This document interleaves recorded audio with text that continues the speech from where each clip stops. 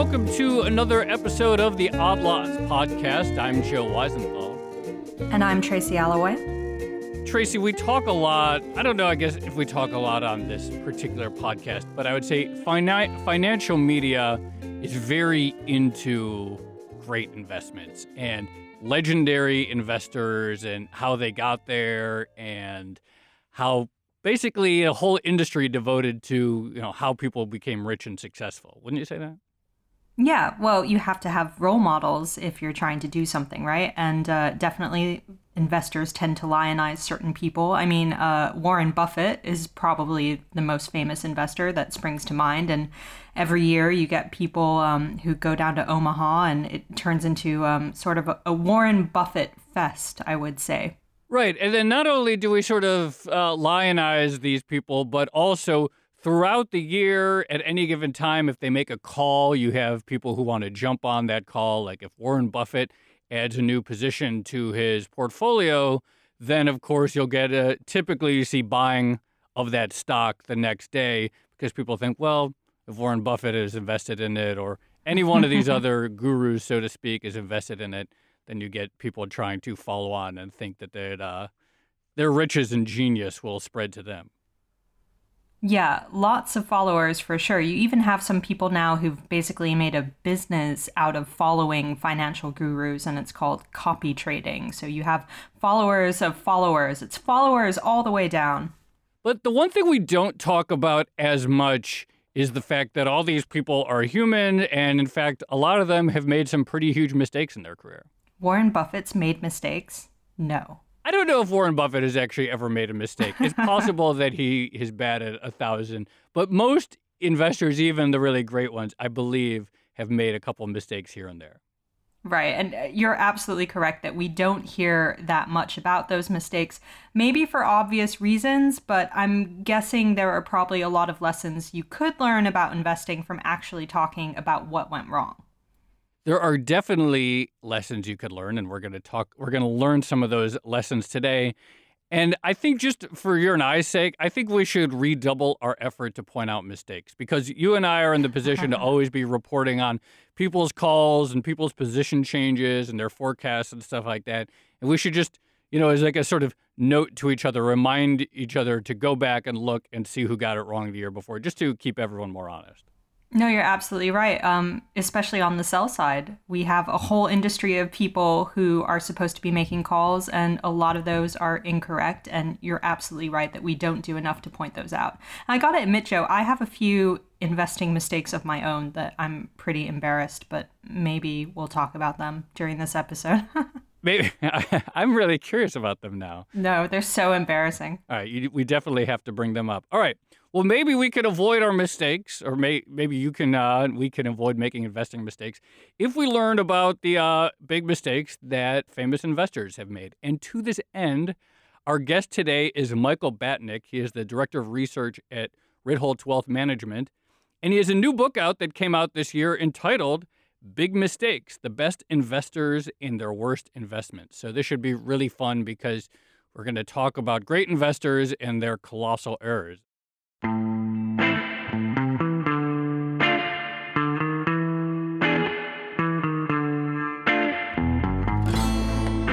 Michael, thank you very much for joining us. Thanks for having me. Why did you write this book about famous investors screwing up? Well, the best advice I got on writing a book was write something that you would want to read. And this definitely fit that bill. So there are a bazillion how-to books. So I wanted to take the opposite side. And maybe that's the wrong way of putting it because this is not a how not to book. This is just a book on, to your point, we do lionize these best investors, but they are human too. And investing is really hard. And I don't care what style you're doing, how big a dollar pool you're managing, it is really hard. And it's not about avoiding mistakes. I mean, there are certain mistakes that are easily avoidable. For instance, do not buy and hold a triple levered, ETF. Don't do that. That we can avoid. But Jesse Livermore said something along the lines of the mistake family is so large that you think you've made it all, then, one is right around the corner. So you're going to make mistakes, whatever you're doing. If you're buying and holding, whatever you are doing, you're going to make mistakes. So the point of this book was that maybe after reading this, you will have a little bit of empathy for your future self. When you do make a mistake, don't go off the reservation. Don't beat yourself up. Just take it in stride and move along. So, Michael, I'm really curious how you actually went about researching this book. Because as Joe and I were discussing, these are things, mistakes, errors that people generally don't like to talk about and that certainly aren't as well publicized as their successes. Yeah, so a lot of this stuff is public. I didn't speak to any of the individual investors because it was all out there. A lot of it people have written about, people have spoken about. Of course, like John Paulson's recent struggles are very public. Einhorn's recent struggles, Ackman's recent struggles. So I think we have a lot more access to information than we would have in the past. We were joking earlier that maybe Warren Buffett had never made a mistake, but of course he has made mistakes, and you wrote about Warren Buffett in your book. So what was Warren Buffett's biggest mistake? Not only did Warren Buffett make mistakes, but there was plenty to choose from. It wasn't like I had to search very very hard for this one. So the biggest mistake that he would say is that he bought a shoe company called Dexter's Shoe. I think it was a small company in Maine that got destroyed by overseas competition. But the mistake was not that he bought this company. The mistake was that he bought it with stock. And he paid something like $350 or $400 million or something like that. And that is now worth $7 billion. There's a bowling company. I used to own a pair of I just want to get this in there. I used to own a pair of Dexter shoes, by the way. I don't know what happened to them. All right, keep going. Well, so in that particular mistake, that is not something that any of us are not going to replicate because none of us are going to have the opportunity to buy a company with shares in our own company.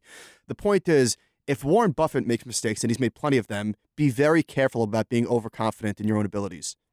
Michael, as you point out, like none of us own a Berkshire Hathaway that we could even buy a company with in our own stock. Like that is not something that we're going to replicate.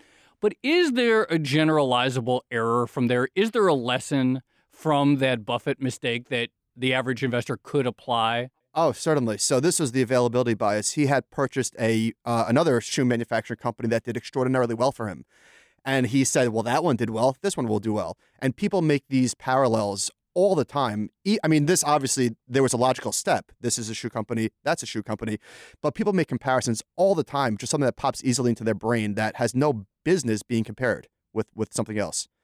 But there are a lot of mistakes are easily avoidable. As for instance, what Bill Ackman did is very easily avoidable. Do not talk to friends and family about your newest stock pick. And if you do talk to them and if you do pound the table, give yourself an out. Say, hey, I really, if somebody asks, I really like this stock XYZ at 100. Wait, which one are you referring to? So Bill Ackman, the mistake that I highlighted in the book, of course, there was, like everybody else, there was multiple mistakes to choose from. I went with Herbalife. How can anybody give a 4-hour presentation on a stock and then say, hey, you know what? I forget everything I said last week. I changed my mind. Right? So I think it's really easy to just avoid that. Just don't talk about your positions in public, especially not to your friends and family, because we are loath to change our mind. But like I said, if you do talk about it, at least give yourself an out. Don't get married to a position. Michael, I kind of think when it comes to investing, there's two very generalized, broad bucket mistakes that you can think of. And one has to be making a bad investment that loses money, and the other one has to be missing out on a good investment. Do you have any famous examples of either of those? And on the whole, which one is more common for the people that you surveyed? This is a good question. So I think the unforced errors are probably more common, but I have never had anybody say to me, hey, Michael, I got a stock tip. The thing quintupled. Now what do I do? Right? Like it's never that. It's always, hey, somebody gave me a stock tip. I'm down 30%. What do I do now? So the unforced errors in terms of watching something go up without you is really hard to insulate ourselves from. I'm not really sure. I don't really have a good suggestion of how to protect yourself from yourself. And as an example, Stanley Druckenmiller, who literally has a top 3 track record of all time, bought a stock, I think it was called Verisign in the late 90s. He had terrible FOMO and it showed him a profit, of course. And then he doubled down and then the market topped the very next day. And I think he lost $3 billion in 6 weeks. And he said, no mas, he said, I'm out. So he got swept away with the FOMO of the late 90s. We just saw the same thing with Bitcoin recently. It is very, very difficult to watch people make money when you're not. Let's talk about some of these psychological errors. You mentioned the famous trader Jesse Livermore earlier, and I read his book a couple of years ago, and he sort of prized himself on his risk management abilities, But even he would then somehow get in these like horrible ruts where he broke all of his own risk management rules and he would double and triple down on losing investments, even when he knew that was the worst thing you could possibly do. I think there was like some cotton trade or something like that totally destroyed him. Are there examples in your book of investors who just like, they just blow through all of their own rules and risk management approaches and destroy themselves? Well, he is the prime example. He made several fortunes and lost them all. And the one that really did him in was he was short the market in the Great Depression. And I think he made $100 million. And $100 million, I mean, that's a lot of money in 1929, a decent amount today. But he flipped and he went bullish a little bit too early in 1931 or something like that. And he got destroyed. And every time that he made and lost a fortune, he came away with these like remarkably eloquent sayings about the market. And he is probably the single most quoted trader today.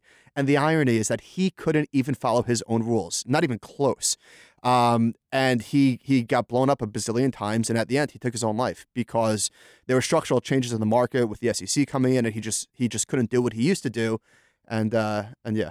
So Joe mentioned the human psychology. How many of these big mistakes are driven by human error? And, if that's the case, then is the major lesson just that we should write down some tried and tested rules and, have them sort of set in stone and never deviate from them? And maybe we should have machines run our trading portfolios or people completely devoid of emotion. Is that the takeaway?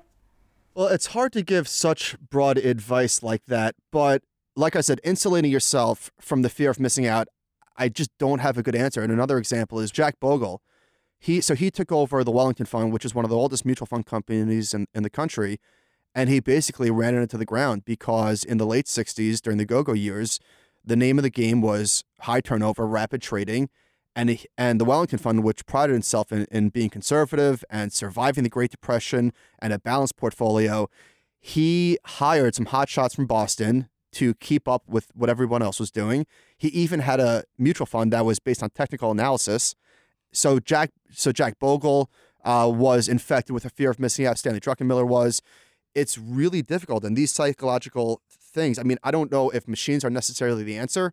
I think that one thing that all of us can do is write things down.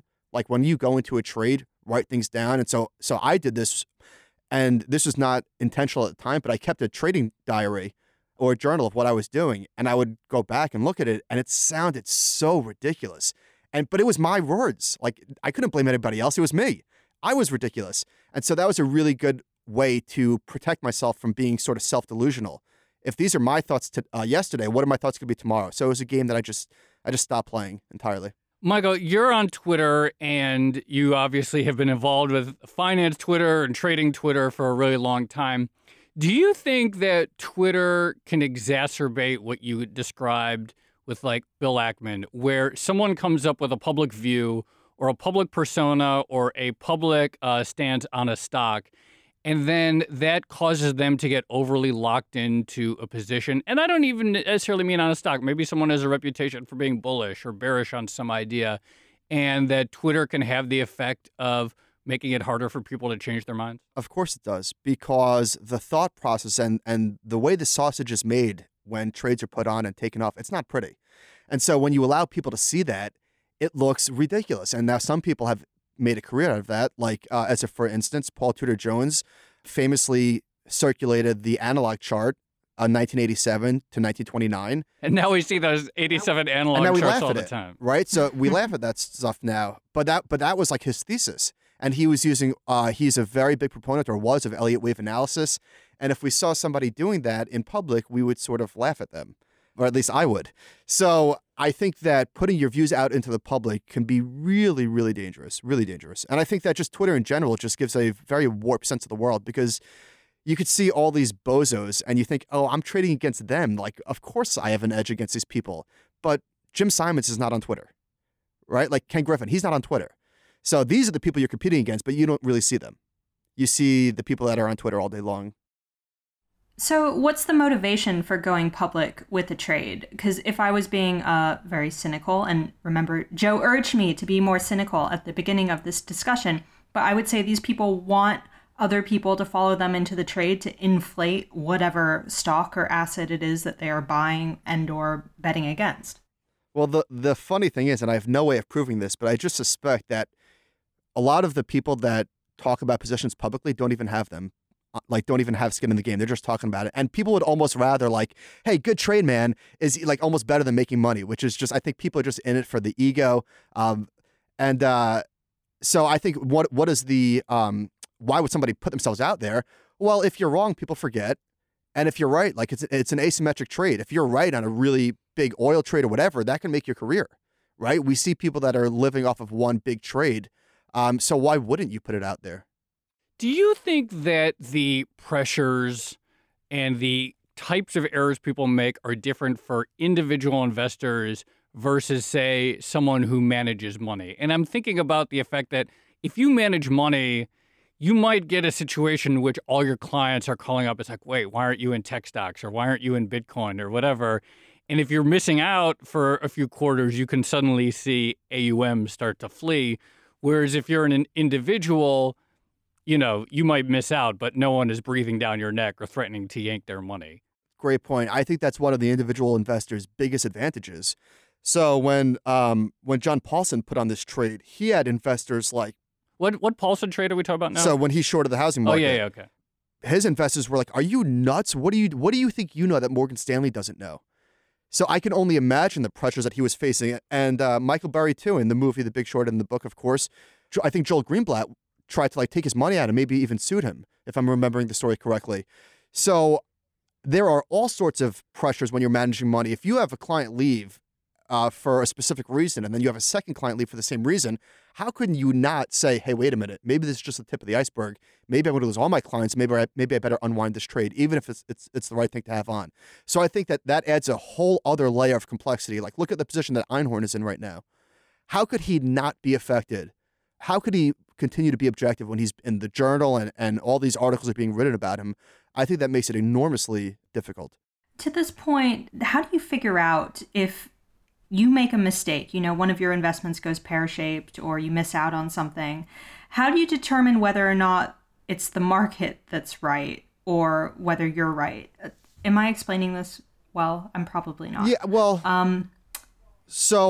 mistakes mean different things to different people. Like sitting through a 35% decline in the S&P 500 could be discipline to one person, but that could be a mistake to somebody else, whereas selling could be a mistake to the person who thought they were being disciplined. So the mistake like I said, like Jesse Livermore said, mistakes mean different things to different people. But wait, what was the question? Okay, the question is, if you're watching the market, let's take Bitcoin as an example, right? And you see it go up, 300% in the space of a few months or a few years or whatever. But you are absolutely convinced that Bitcoin eventually is going to fall apart, but you miss out on it in the interim. And eventually, 5 years later, it does fall apart. Have you made a mistake or were you vindicated? And how much of these decisions are dependent on market timing? And how are you assigning blame or credit either to the investor or to the wider market? We're never wrong, just early. So Adam Smith wrote about this. His name was George Goodman, not really Adam Smith, in The Money Game, which is my favorite book ever written on investing. And he talks about just the psychology of yourself versus the market. So I don't know that I have a good answer to how do you know if it's a mistake, because like I said, mistakes are different things to different people. But the market will ultimately, the market is the ultimate decision maker. So it's different time frames and different objectives and different things to different people. So I don't know that there is a, aha, now I'm wrong. Now I made a mistake type of thing. Let's do a rapid fire discussion of some of the mistakes in your book. So looking at you have John Maynard Keynes, who everyone knows is an economist. He also traded. What was his big mistake? So his mistake turned out to be an amazing lesson. So the idea there was that he basically wrote the modern monetary system and was the father of macroeconomics investing. And he tried to apply that sort of analysis. Hey, what do interest rates in Great Britain do to the currency in Argentina? And then what does that do to stocks in Bolivia and whatever? And so he tried to do that, and he got destroyed like everybody else did during the Great Depression. And he totally did a 180 and became a bottoms-up value investor. So that was a really, really interesting chapter to read about and to write. And You start out with Benjamin Graham as well, the father of value investing. What could he possibly have done wrong? So he was very conservative going into the crash of 29. I think he had a decent amount of cash and preferred stocks or whatever. But he went in too early. He thought that stocks were incredibly cheap, and they were, but they got incredibly cheaper. And so the takeaway for the average reader, and we're all average, so the takeaway for the reader is that be very careful. There are limits to value investing. Just because something is cheap does not mean that it's not cheap for a good reason. Does that mean that it's not going to, if somebody's trading at a multiple of 4 times earnings, there's probably a good reason. It doesn't mean that that can't contract even further. So this actually sort of comes around to Tracy's earlier question about how do you actually know when something is a mistake? And I guess my question with Benjamin Graham is, did he make an analytical error? Because he's considered to be a great investor. He's the father of value investing, literally wrote the book on it. I think he's a mentor to Warren Buffett. Is that right? Yeah, he was his teacher at Columbia. Yeah, he was teacher at Columbia. Did he violate some rule of his own or anything, or is it just bad timing? No, he didn't make a mistake. The point was that there are limits to value. Right? Like things that look extraordinarily expensive can triple in price, and things that look extraordinarily cheap can still get cut in half. And there was another chapter in the book where a mistake wasn't necessarily made, but there was just a takeaway for the reader. So Charlie Munger got crushed. He had a really concentrated position in this company called Blue Chip Stamps. Now, that wasn't a mistake. It was the 73, 74 bear market. Everybody got cut in half. The point was that everybody gets crushed sometimes. So they're just market environments which you will not win. Right. So it's not necessarily that Munger made a mistake in that chapter, or that Ben Graham made a mistake buying stocks in 1931. It's that stuff happens. So you mentioned Jesse Livermore, who obviously didn't really recover from his mistakes, but the vast majority of the investors that you're talking about in your book did bounce back. How were they able to do that? How did they overcome the reputational issues surrounding getting something really, really wrong? Survivorship bias. And I say that only half joking, but the truth is, I don't have a great answer to why did these particular people bounce back, because certainly a lot more investors did not bounce back after they had difficult periods of time. So I would say that there's a lot of combinations of luck, of skill, of perseverance, of mental fortitude, all those sort of cliches. Do you have any... you see clients at your firm who have probably come with busted portfolios and stuff like that. Do you have any sort of lessons that you've learned on sort of just how to come back in general, how for the average reader or the average listener of this podcast, after taking a huge blow, how to sort of regroup and reset? The important thing is that you put yourself in a position to not experience a huge blow, because I think coming back from it is supremely difficult. We blame the market. We say, oh, just my luck that I'll do this and then the market will do that. So there's easy ways to avoid that. I have no problem with picking stocks and timing the market as a hobby with a small portion of your money, because it is a lot of fun. But if you're going to do it with, 5% of your portfolio max or something like that. Don't put yourself in a position to be a forced seller, because if you take a 60% blow to your overall, there is no coming back from that. You will have developed such mental scar tissue and animosity towards the market that you will never be objective again. I feel like if you take 5% of your money and trade it or try to market time or pick individual stocks, the worst thing that could probably happen is that you do really well in that 5%. Yeah, why 5%? It should be 20%. Yeah, that's it's like, I better up this. Yeah, well, the good news is that's not likely for most people. And I also think another reason why trading is a good idea, it's because it's a constant reminder of how difficult an opponent the market is. And I think that's really the main takeaway from this book is, for goodness sakes, how can you invest, trade, whatever you're doing, and not be humbled? How could you really think that you have an edge? Come on. It is so difficult, and there is constant feedback, and typically you're not winning. So to continue to try and adapt or solve the puzzle, it is not solvable. So I'm not saying don't trade and don't have fun, but be responsible. Should we even try to outperform the market in that case? I don't think it's a terrible goal, considering the fact that you're probably not going to, and it's going to be a nice reminder of why you shouldn't try to outperform the market. One more I'm curious about, Chris Sacca, you wrote about in your book, and I think he's just a private company tech investor, right? Yeah. So just one last thing, Tracy, just in terms of outperforming the market is insanely difficult, but I think people underestimate how hard it is to even keep up with the market. Now, as far as Chris Sacca goes, yes, he allegedly has the most successful venture capital fund of all time. He was a huge investor in Twitter and one of the earliest investors in Uber. Like all of the unicorns, basically, he was there. Now, there were things that he passed on, and there were some really giant misses that he passed on, and 3 of those were Airbnb, Snapchat, and Dropbox. 3 of the biggest, I think they're all still private companies. So the point with that is, like, even the most successful private investor of all time said no to these 3 companies. He had an opportunity and he said thanks, but no thanks. So you're not going to invest in everything that's going up. I mean, stating the obvious, there will always be a distraction out there, whether it's Bitcoin or the Ebola stocks in 2014 or whatever it is. Like, there will always be something that is going parabolic that you're just not investing in, and deal with it. Well, on that note, Michael, I think deal with it is the perfect way to end our conversation.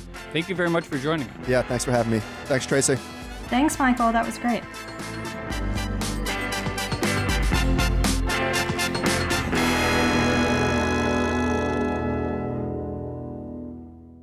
So, Tracy, are you going to tell us what your big disastrous investment was?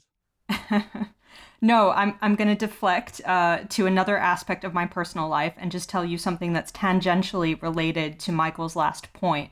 And we were talking about whether or not the market is wrong versus the actual investor. So many, many years ago, my uncle, who lives in Austria and has a retail business, got offered the sale rights for Crocs in Europe. Do you remember Crocs? Ooh. The shoes? Yeah, of course. Yeah, they still exist. Yeah. But I remember when they were a huge craze. They were a massive craze. But anyway, this was before then. He turned them down specifically on the basis that he thought the shoes were ugly. So he missed out on millions, Joe. And clearly, was he wrong about Crocs being ugly? I would say no. Yeah, he wasn't wrong. He was just early. Yeah, exactly. To use a trader cliche. I really liked that conversation, particularly that point about just how hard it is to beat the market. So obviously, famous investors make mistakes, and there are probably some generalizable lessons about the psychology of mistakes and violating your own rules and all kinds of stuff like that. But just that point that you're going to lose. If you try to win, you're almost certainly going to lose. Everybody loses at times, and the idea of beating the market for almost everyone is a massive fool's errand. Yeah, well, not just that, but Michael made the point that it's difficult even to keep up with the market. And that is something that I think a lot of people underappreciate. And actually, on that note, I do have an anecdote from my personal investing history, which, by the way, is not extensive at all and took place before I joined Bloomberg.